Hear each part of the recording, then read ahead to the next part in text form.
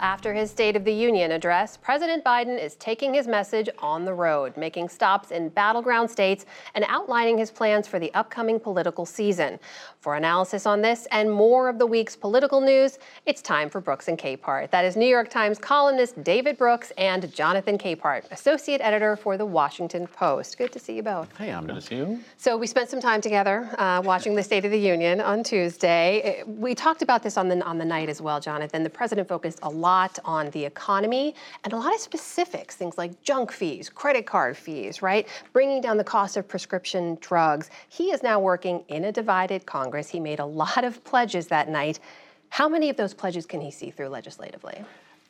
That remains to be seen. I mean, we know why. I mean, Speaker McCarthy and his caucus, they're not terribly interested in accomplishments that will make the president look good.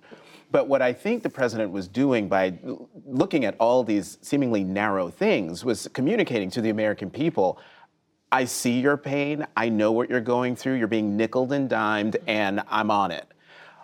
The other thing, though, by the president focusing so much on the economy is he knows he's got a record.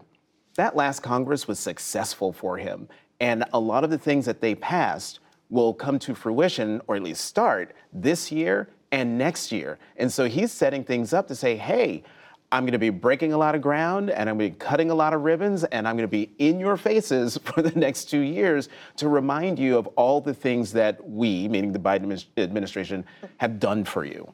That's what I think that State of the Union was all about. He did essentially carry out a kind of real-time negotiation, which was unusual to see, right? He drew out enough boos from Republicans when he referenced the handful of Republicans who have talked about entitlement reform, and the White House seems to think he secured a pledge that no one's going to be touching Medicare or Social Security anytime soon, right?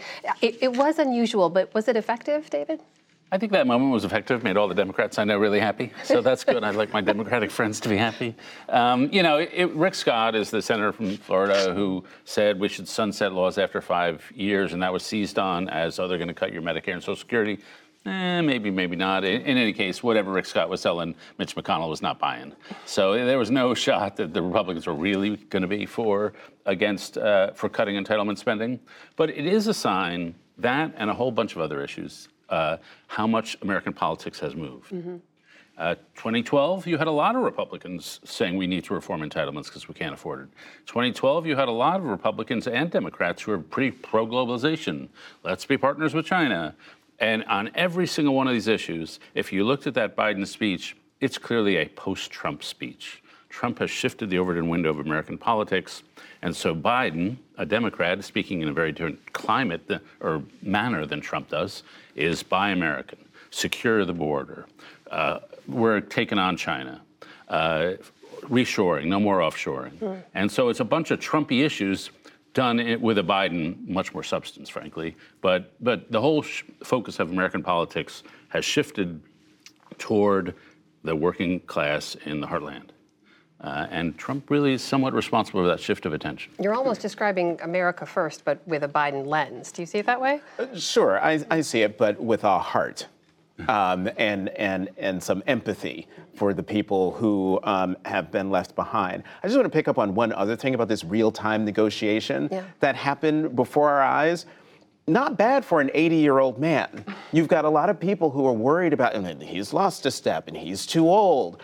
That was the biggest platform he will have as president this year to talk to the American people. And in real time, the American people saw him corral the Republicans into a corner and make them applaud something that they will soon regret. He did. Yeah, go ahead, David. Yeah, I do think he made Democrats feel happier about the fall campaign they're entering into. Yeah. And I think Republicans, I've heard since some disquiet, especially about Sarah Huckabee Sanders' remarks. And they mentioned two things. A historian of conservatism, Matt Continetti, mentioned this to me, that the two things Republicans should be proud of is, one, Donald Trump, and she didn't mention his name, and the second is abortion, like the big policy victory for Republicans, not a word on abortion. Yeah. And so if you can't talk about your two major successes, you're a party with like some holes in your agenda. Well, let's talk about that party moving forward then, because we have some new poll numbers I know you have both seen. Republican voters were asked in a Monmouth poll about who they would support in the 2024 contest for president. Two names topped the field by a lot: Florida Governor Ron DeSantis and former President Donald Trump. About a third of all folks named them. Everyone else, Mike Pence, Nikki Haley, Ted Cruz, Rand Paul, Mike Pompeo, kind of fell down in the 2 to 1% range. We should also point out a quarter of people said they just didn't know. The huge caveat here: this is February of 2023. There are several political lifetimes to go, but what do you take away from those numbers? Ron DeSantis is the shiny object. He is the flavor of the month. Donald Trump is he is dominating the scene, as he has since he came down that escalator June 16th, 2015. Those numbers are going to fluctuate as more people actually get into the race. Mm-hmm. And they get on this national stage where it's a lot harder to run for president than it is to be speculated as someone who's going to run for president, and you roar to re-election as, say, Ron DeSantis did in Florida. But once he gets on that national presidential stage, his whole world changes, and I bet those poll numbers change as well. David, Nikki Haley is going to Iowa. We expect her to announce her candidacy. Tim Scott is going to Charleston, South Carolina for a GOP dinner there as well. This field's going to get a lot more crowded?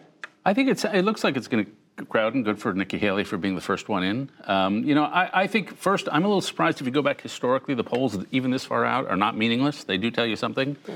But I do think Nikki Haley is vastly undervalued, that the two grumpy guys, we'll call them Trump and DeSantis, are going to wrestle each other to the ground. Hmm. And I think at some point there will be a lane for Republicans, sort of Trumpy, but not all that chaos, not with a different demeanor. And Nikki Haley has a much more sunshiny demeanor. So does Tim Scott, has a much more normal demeanor. Glenn Youngkin, Governor Kemp in Georgia. I have a feeling there's a lane for one of that kind of person. Mm. And I would say the non-culture war Republican Party reasserted itself in 2022. And there, I think a lot of those people are looking for a candidate. And right now, some may imagine it's DeSantis. I think it probably is not going to be DeSantis. It'll be one of those other people. It's interesting, though, because the crowded field last time benefited Mr. Trump. You don't think the same thing would happen this time? Well, if you look at the crowded field last time with, all of them, Rubio, Cruz, I want to say, whoever the New Jersey governor, all of them. Oh, Chris Christie. Chris Christie. Right. They were at 9 and 10s. There were like not too many 2s. There were a lot of 9 and 10s people up there. So they had real support. So the field really was divided. And this time it might be the two big guys we're talking about and maybe one other. And in some sense, that's less divided. And I think once it begins Trump and somebody else, the pressure for everybody else to get out will be immense. Look, before I let you go, we like to point out bipartisanship whenever we can on this show. And when it comes to China and this spy balloon, there was frustration from both Democrats and Republicans this week when they looked at how President Biden reacted, how the Department of Defense reacted, saying they should have acted more quickly. I'm just curious to get both of your takes on how you think this has been talked about, especially in light of this new incident we have today. We don't know the origin of this aircraft, but we know they acted very quickly to shoot down whatever it was over Alaska. Well, look, I don't know much about this latest flying object that was blown out of the sky, this time over Alaska. But when it comes to the balloon, I understand the frustrations of the Democratic senators and the Republican senators, particularly from the states where the balloon sailed over. But I also understand why the administration did what it did by following the balloon, shooting it down over